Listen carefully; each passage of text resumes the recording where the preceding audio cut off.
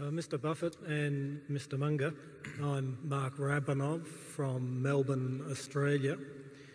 I just wanted to ask you, how do you judge the right margin of safety to use when investing in various common stocks? For example, in a dominant, long-standing, stable business, would you demand a 10% margin of safety? And if so, how would you increase this in a weaker business? Thank you. We favor the businesses where we really think we know the answer. And therefore, if a business gets to the point where we think the industry in which it operates, the competitive position, or anything is so chancy that we can't really come up with a figure, we don't really try to compensate for that sort of thing by having some extra large margin of safety. We really try to go on to something that we understand better. So if we buy something like See's Candy as a business or Coca-Cola as a stock, we don't think we need a huge margin of safety because we don't think we're going to be wrong about our assumptions in any material way.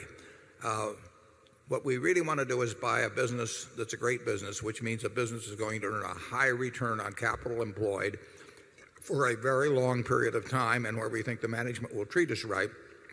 And we don't have to mark those down a lot when we find those factors.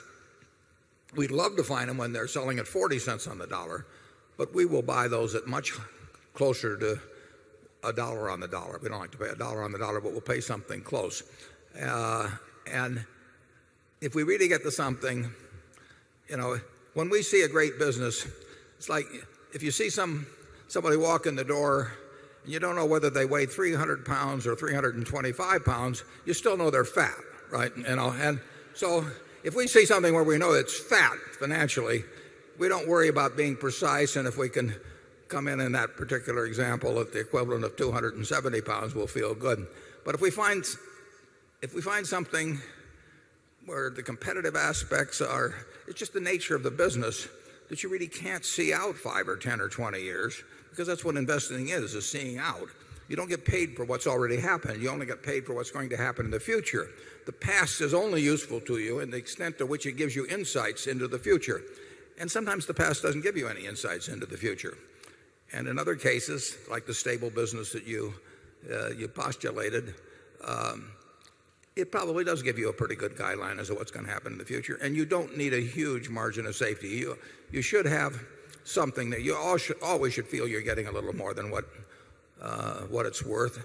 And there are times when we've been able to buy wonderful businesses at a quarter of what they're worth.